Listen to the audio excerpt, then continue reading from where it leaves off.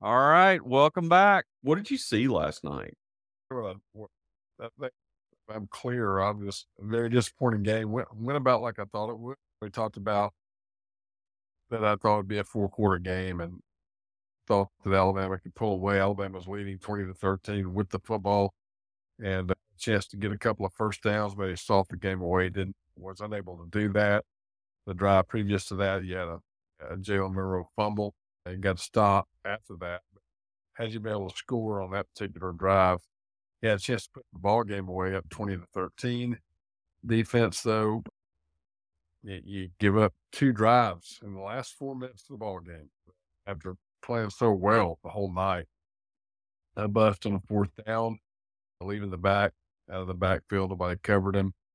And they get that stop right there. Ball game is over. But Alabama didn't play well. Didn't play well the whole night. They moved the ball in the second half. Had a little spark. We talked about 22 and what Haynes could do, and played really well in the ball games. But the Achilles heel of the offense all year was the snapping. Just no rhyme or reason for it, other than the fact that was a big mismatch. Michigan's defensive line versus Seth McLaughlin. And most important play of the season, if you execute that play, you score. And who knows what's going to happen. But when Michigan got the game to overtime, that was looking bleak for Alabama. Alabama's not a great overtime team, never have been. They've won some big games in overtime, obviously, but you didn't want that game to get into overtime. Michigan had all the momentum. And great season. Still SEC champs. She kept Georgia from winning another national title, which I think is the biggest takeaway from this year, is that happening. And you have another 12-win season, which I think is number 28 all time, which is the most in college football history. It was a great year. Could have been better, but we've been talking about setting up the season for 2024 and 25. I think Alabama is probably going to be preseason number 1. I don't see how Georgia would be. I certainly don't see how Ole Miss would be.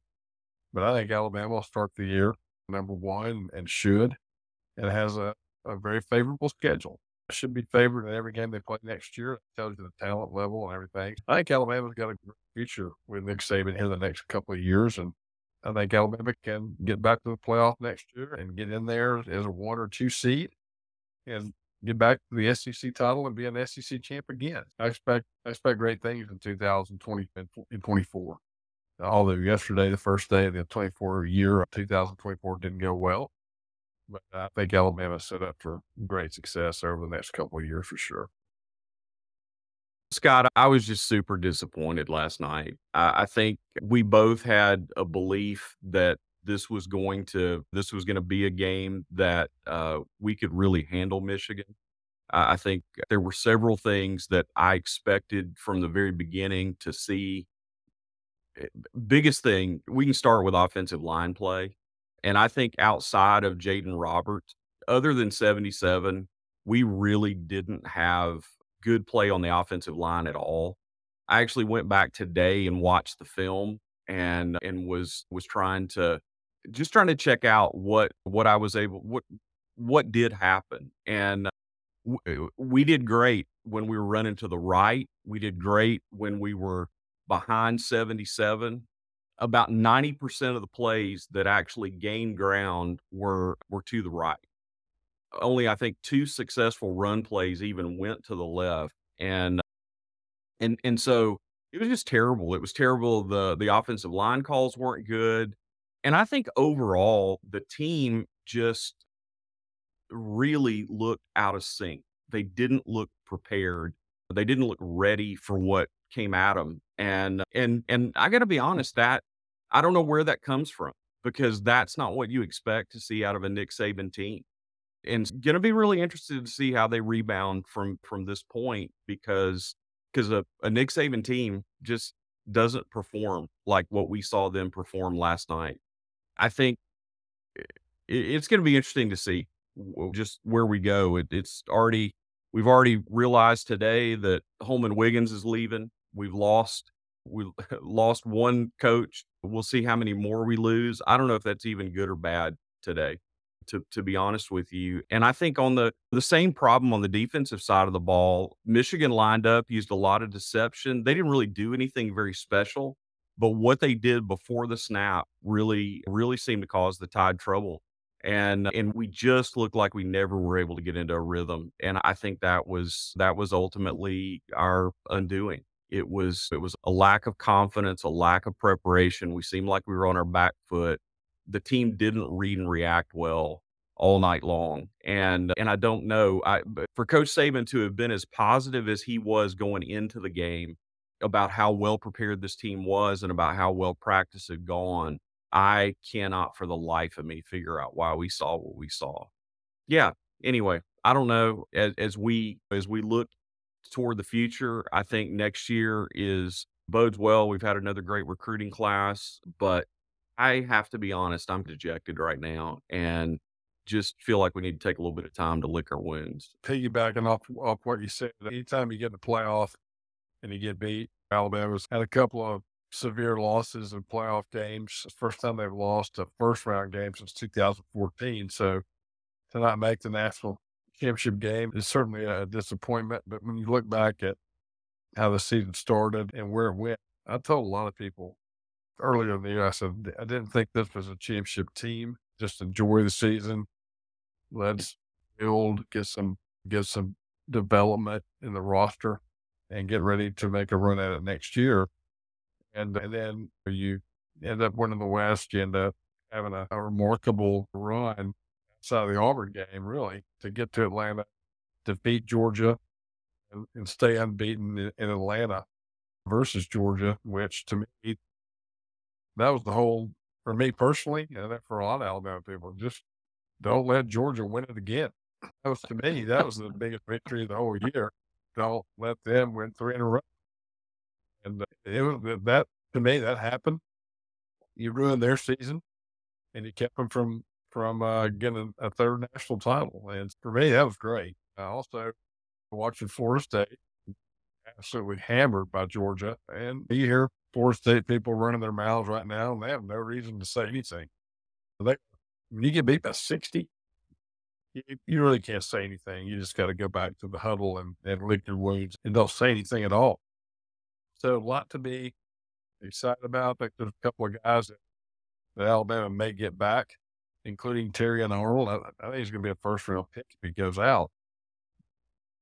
A lot of people think that he may stay. I don't know what he's going to do right now.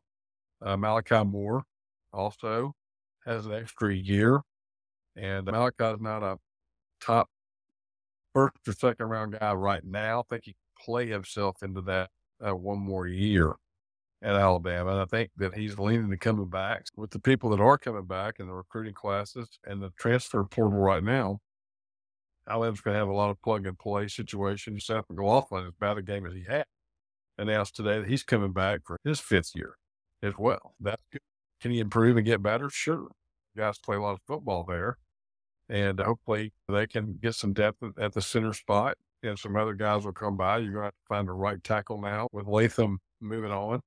But I think the offensive line has a chance to be a real strength. The wide receiving core has a chance to be a real strength. And the defensive front and the linebacker can be really good along with very young secondary. I think we accomplished what we wanted to do this year. Won the SEC again. You reestablished your playoff lineage. You kept that intact. And now I think you've set yourself up for an expectation in 2025 or 24, playing on January somewhere on January 1st, 2025 to try to play for a national title next year. So I think this team has a chance to get there, and that's going to be the thing I take with me from this past season going into this upcoming season, which I think there'll be a lot of expectation for Alabama. Yeah. Yeah, I think one thing that I wanna make sure, and I wanted to make sure and say this tonight, is I really hope that one of the things that we take away going into this next season is the need to support Alabama football from an NIL perspective. I think one of the things that as we go into the offseason, we've seen Ole Miss do an incredible job of getting into the portal. Lane Kiffin's done an amazing job of recruiting a class through the portal. That's not what we're trying to do, but by all means, I think we have to be able to compete. And part of what's gonna ensure our success going forward is our ability to be able to hold this class together and keep it intact. And so I really want to encourage folks that are listening to us tonight uh, to really uh, consider the idea of what they can do in order to be able to support NIL initiatives for the Tide. And I think number one is I think we need to support Yay Alabama. If you're out there and you have the ability to be able to be a monthly supporter, we don't get paid. We don't have anything to do with Yay Alabama, but I'm gonna say to you, I think one of the things that, that we definitely need to try to do is we need to try to stock the coffers. And one of the ways you can do that, if you're not a wealthy booster, is to become a monthly supporter and get in on becoming part of Yay Alabama. The other thing is something we do have some support from, and it's from our friends over at Roll Tide Jerky. Um, Buying products that ultimately help and support NIL efforts for University of Alabama are incredibly important. And so we talk about something like Roll Tide Jerky, and we believe in a product like Roll Tide Jerky, but part of the reason we believe in the product is for what the product does and how the product supports ultimately the product that we put on the field. And if it's terribly important to us to increase offensive line play, then one of the things we need to do to increase offensive line play is make sure that we've got the ability to be able to keep the players that we have that need to be on the field and to help others be able to get on to be able to bring in some other guys on the field. And we'll see how that goes. I think so. Scott, something I'm getting from online is somebody has chatted in and asked if you could maybe give us a little bit of Pat Dye tonight. And what they want to hear from Pat Dye is his Pat Dye's take on NIL. So they want to hear Pat Dye talk about NIL. See what you give us a couple of minutes of Pat Dye. I think there's going to be a lot of days ahead that we don't have control of it. And we got to, what I like to call real things in and get control of it. I don't like the fact that we don't control any of this. And I'm all for young people having a chance to better themselves and get a piece of the pie and all that. There needs to be some governing. When you put that governor on an engine and you have the ability to slow it down, to speed it up, I believe we're gonna need to do some of that as well. And but it's gonna be a long off season where we don't have football. That's the hardest thing about it. And the spring's only a couple of weeks away, and we'll have to dig down deep and let the hurt be deep because Alabama didn't play well in the bowl. There's no glossing that over. We can't gloss over that at all. And we got to let the hurt be deep and let the sun come up tomorrow. And I'm proud to be associated with you. Glad to be associated with you because there's going to be a lot of days when you lay your guts on the line and you come away empty-handed, and there's not a damn thing you can do about it but go back on the field and lay them on the line again and again. And hopefully that will help everybody out there get through 2024. I'm just happy to be here, Rick, and still happy to be alive and still happy to be moving forward. And more equal to all y'all tonight, and Roll Tide as well. Man, that was worth the price of admission tonight to hear Coach Dye give his assessment of NIL, which the only thing that I'm sure of is that you used a lot less foul language than he would have used in his assessment of what he thought of paying players over the table. Man, what else as we think forward for 20 thinking into 2024 and the challenges that are yet to come, transfer portal, having an opportunity maybe to get another player or 2 into this class, any major holes that you think are things that we really need to address as we think about the next several weeks and how we approach the portal and how we approach the last couple of signees from this high school class? The main thing with the portal right now, Alabama gets a great commitment from 3 really good recruiters so far, 3 from Texas A&M, 1 from USC. So they're addressing that. They've lost their wide receiver coach tonight. Holman Wiggins is taking a job at Texas A&M. That's breaking news right now. There's speculation about who the next wide receiver coach at Alabama will be. I don't know who that's going to be. I've heard some name among them. Kevin Norwood as a guy that's been mentioned. We'll see. But Holman Wiggins was a really good recruiter and brought a lot of great players in. You got to lose some guys. We've lost a couple of receivers in the portal already in this time. So I would look for Alabama to go after another receiver. I'd look for Alabama to go after a couple more offensive linemen. And then you want to hold on to the biggest piece of the puzzle for Alabama. That's Ryan Williams, who is the best player in this class. And you want to make sure that you're able to get his signature in February and bring him home and to top off this class. So that's really for the next 90 days for Alabama. That'll be the focus. And then the off-season program and starting off in March and getting into A-Day and trying to hold on to some quarterbacks, trying to figure out what we're going to do there. I certainly expect there to be some turnover, but I think Julian's saying in the lineup now, you're looking at who's going to be the backup, and that'll be the spot that they're looking at in spring. Who's going to be the number 2 quarterback moving forward? Is it gonna be Ty Simpson? Is it gonna be Julian Sayin?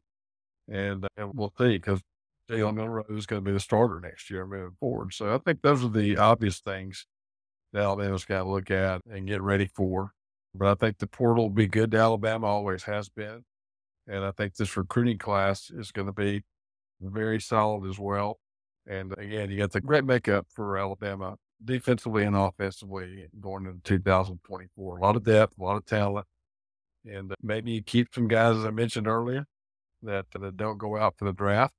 And maybe some guys stick at home. We'll see. But Bama's got a lot of talent. And now it's just an opportunity to develop it over the next several months and get ready again for a lot of expectation in 2024 for this Alabama football program. Yeah, I'm hopeful that the some of the things you said are gonna come to fruition. One of the guys I wonder about as we head into this next year is Dylan Lonergan. I don't wanna forget about him, and I think he's gotten lost in the shuffle a little bit along the way, and just wanna make sure that as we think about the who we have at quarterback, that there's a guy that was pretty far deep into the bench this year who I think is going to have an opportunity to be able to compete for that number 2 job. And truly, I'm not completely convinced that Milroe's not going to have to fight for his job come next fall. And we'll lick our wounds a little bit from the Rose Bowl and come back ready to go next week, Tuesday night, 8 o'clock, right here. Sounds good, buddy. Sounds All right, good. bud. Have a good one. Roll Tide, everybody. Roll Tide.